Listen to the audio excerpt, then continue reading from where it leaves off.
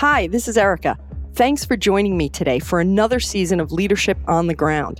In this season, we are covering the timing of leadership, which is all about answering the question of when.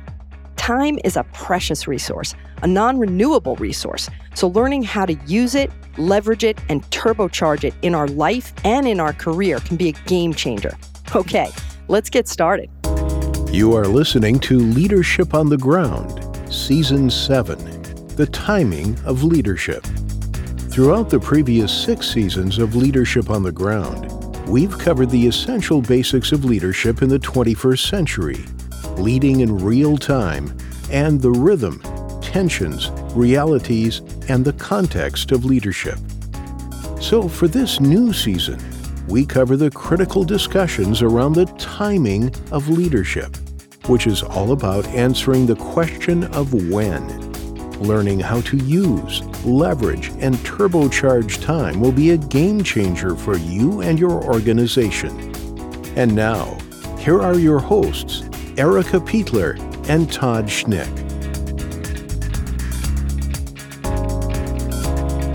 All right, welcome back to the Timing of Leadership. Today, we're going to talk about the obsession with time. I am your host, Todd Schnick, joined by my friend and colleague, Erica Peitler. Erica, welcome back. So, I guess let's lead off this discussion, this obsession with time. Whether you think, it's one of those deals, I bet, if you ask 10 people, are they obsessed with time? Most of them would say, of course not. But we all are, I think. So let me ask the honest question. Is time a friend or an enemy? It's a great question. Is it a friend or an enemy? It depends on what day of the week it is, right? Yeah. So I think it could be both.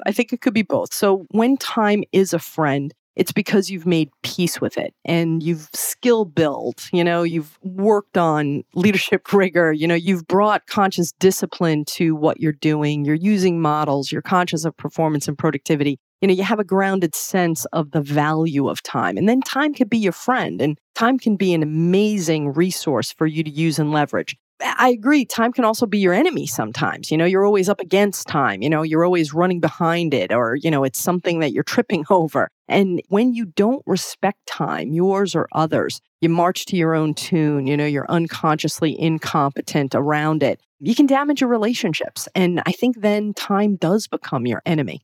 I feel like we're going back to the MBTI, or this Myers-Briggs thing, right? Absolutely. I mean, this is a great place to actually bring that back. I'm glad you mentioned that, because this is part of that lifestyle dynamic that whether you're a judger or a perceiver, whether you have real structure and discipline around time, or whether you have a very, very casual relationship with time, in actuality, it really doesn't matter. What matters is, can you flex? Do you know when you need to be more casual with time or when you need to be more structured with time? We've talked about this before. I'll give you a perfect example. I am a P. So believe it or not, I am more casual around time. But there's some catches here, because I know you're looking at me like, yeah, right, Erica. And all of my clients are listening like, that's not the Erica that we know.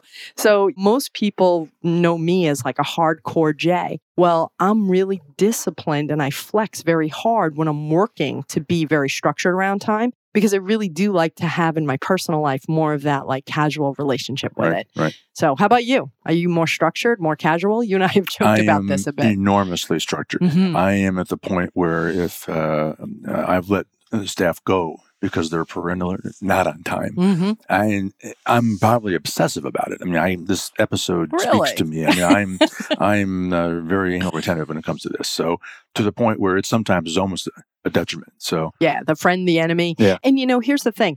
We're talking about business and we're talking about business leaders, and business is J energy, right?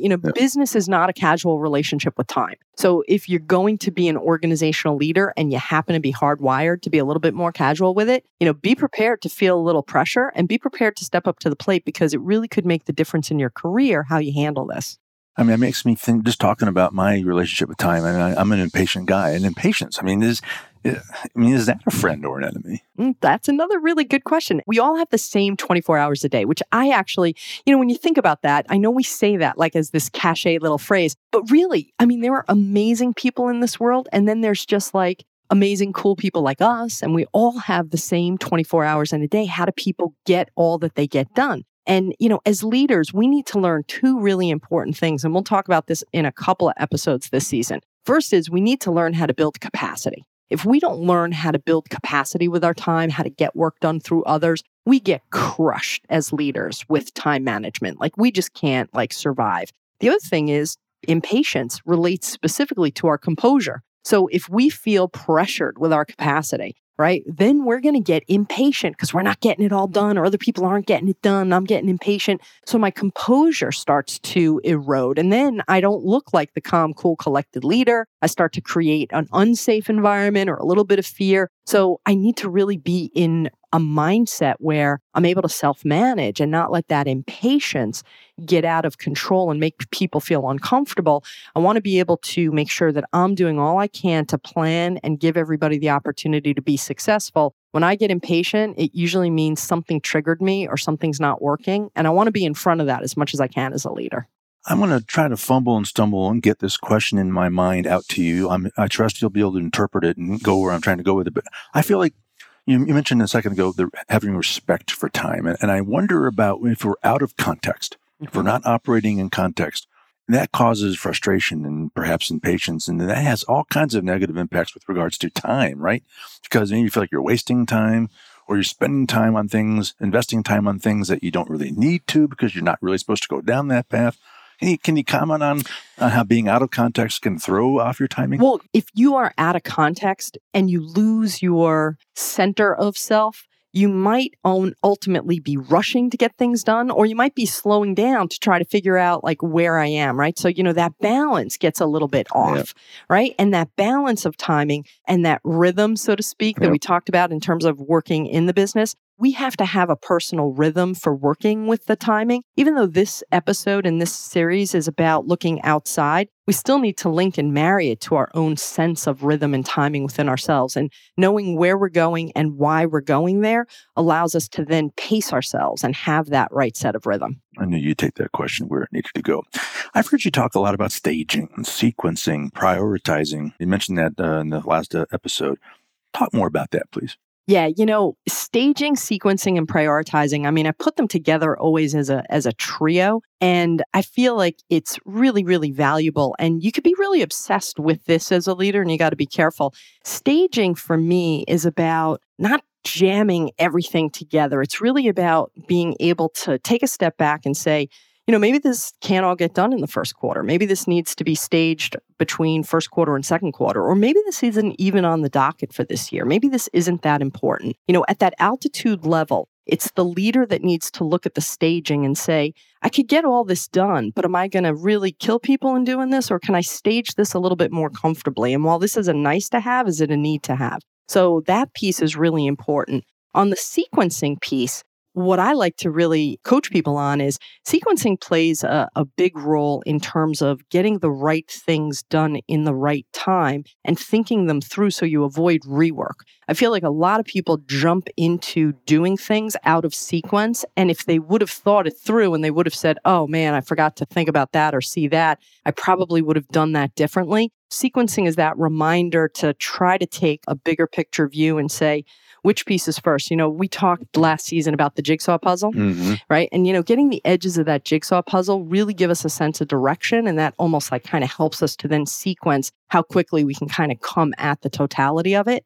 Those two are on the business issues, and those are really important for leaders. Priorities, people get this, I think, confused. To me, priorities is choosing wisely from a competing set of choices. They're all important. It's not like, oh my God, I'm going to prioritize. They usually are all important, but you have to make some choices and trade-offs, and you have to be able to challenge them on a regular basis and make sure that your staging, your sequencing, and your prioritization are in some sort of alignment with each other, right? You don't want to be prioritizing things that you've moved into a different stage. That doesn't make any sense. So you kind of want to stay in alignment. All right, Erica and I will return after this short break. We'll be right back.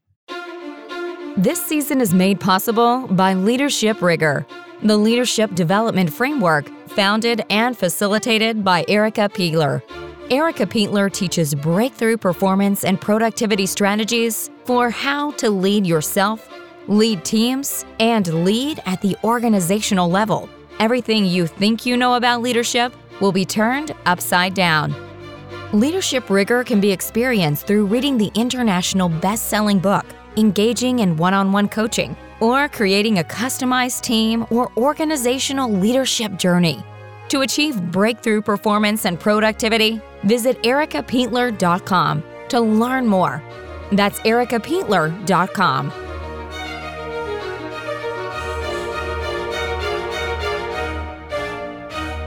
All right, I'm back with Erica Peitler on the obsession with time. So we touched on this, the top half of the segment, this idea of rushing to get things done. We've also talked about the importance of speed.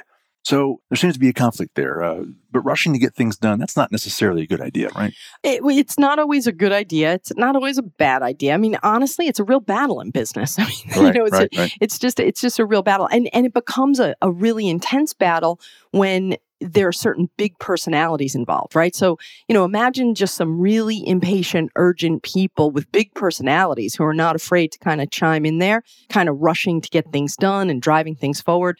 I mean, I do a lot of workshops and I do a lot of breakout groups. And, you just watch the dynamic in a breakout group. Yep. Someone who's like really bold and really dominant can just totally take over that group and make them go down a rabbit hole or in different places. And, people say, oh, we don't have enough time to do this. And I'm like, well, we always seem to have enough time to redo it when we do it wrong. Yeah. So why not pause and take that moment and get it right? I just did a workshop here in Chicago where I was doing best practices for breakout groups. And I said, look, there are 3 pieces to this. One is set your process up.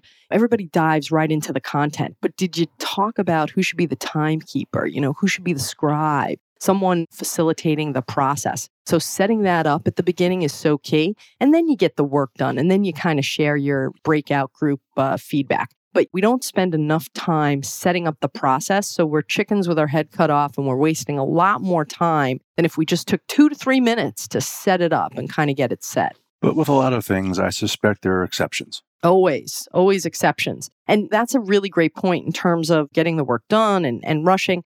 Some work, and you probably do this, you're a pretty creative guy. Some work is iterative. It doesn't get done in the first kick. It doesn't get done in the first round. You write a book and you go through drafts. You do maybe a podcast and you edit and you may edit again if you're finding a different way to do things. So some work is iterative. And I think it's really important to plan for the time for things to be iterative so that they can get to a higher level of quality or a higher level of performance. One of the things actually that this makes me think of as we're sitting here talking about this is double loop learning. You ever hear of this concept, double loop learning? Mm-hmm. You have. Okay. So double loop learning is something I try to coach some of my CEOs on, which is, look, you're going to get out there and you're going to have an experience. And if you're a smart CEO, you're going to reflect on that experience. And that reflection is going to give you some new insights so that when you actually go back and do it again, you're going to have a different way to approach it and you're going to learn from it even yet again. So it's a form of iterative learning. But double loop learning is literally being conscious the second time you go into that to really see, how can I do that faster? How could I do that better? Athletes do it all the time. Business executives who do it really become superstars. No doubt about it. As we're talking about the obsession with time, I mean, there are just some folks in business that just can't shut that off, right? Yes. There are some people who actually on 2 sides, there are some people who can't turn it off and some people who can't get it started, right? Yep. So for the people who can't turn it off, and I don't want to say I unfortunately perhaps may fall into this bucket, but one of the things I try to coach people on is, look, we're instruments. So we really have to take care of ourselves, right? You got to recharge, you got to renew, you got to refresh, you got to eat right, you got to move. You got to turn certain aspects of your life off so that you can turn other parts of your life on. So being able to turn it off and give yourself back the gift of recharge time, I think is really important. On the other side, you have some people who can't get started, right? And need a little kick in the shorts there to get going. So I think the obsession works a little bit both ways. I don't know. Again, I don't know exactly how to phrase this, but it's almost like you need to be so careful, so respectful, so thoughtful towards time that it doesn't dominate. It can overpower you. Yeah, it could overpower you. And it goes back to, time obsession. If you're always thinking about time, you might be missing other things, right? So you kind of want to have a mindful presence and a mindful, positive relationship with time. But I think we kind of want to try to shy away from the complete obsession with it. There's some organizational haste where they think they have to move quickly and operate with extreme speed. But what do you say to to the people who are just like, hey, let's make that decision. Just go. Let's make the call already. I mean, how do you handle that kind of person? And you mentioned earlier the boisterous personality. Yeah. That seems to dictate those kinds of things. But how do you deal with that scenario? That is so prevalent in business, right? You got a lot of people that are like, come on, let's not overthink this, right? Let's just get on with it. And so I'm going to put this in the bucket of there is a time difference between decision-making and decisiveness. Decision-making is actually a skill.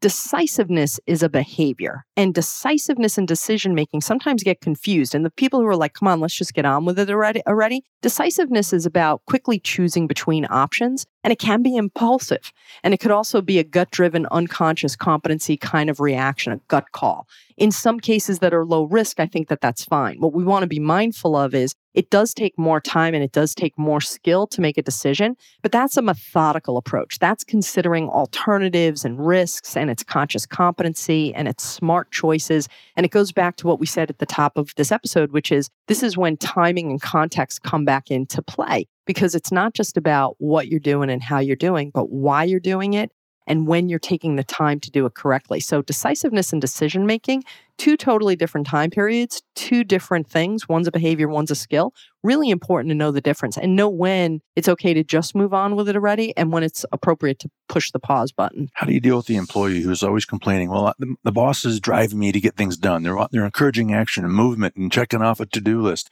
And I'm incented sometimes to get things done, even though they may not be ready. How do you deal with that kind of scenario? I think that's going to be in an upcoming episode when we talk about the tools. We're going to talk about that accountability conversation, which we've mentioned before, which basically says, hey, listen, we're going to have some impatient, really hard driving bosses sometimes. We got to stop the action and have an accountability conversation and make sure we're really clear. What are your expectations here? Do we really have the resources to do this? And what are you really asking me to deliver?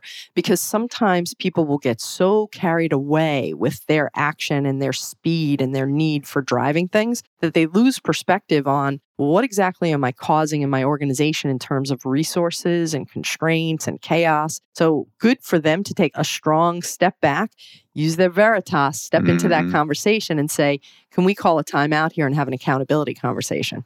All right. Well, speaking of time, we're now out of it, so we got to get moving.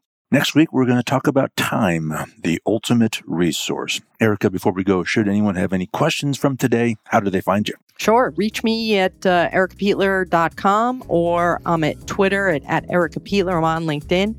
And you can get Leadership Rigor, the book, on Amazon.com. All right. Todd and Erica signing off for now. We'll look forward to seeing you right here next week. See you then.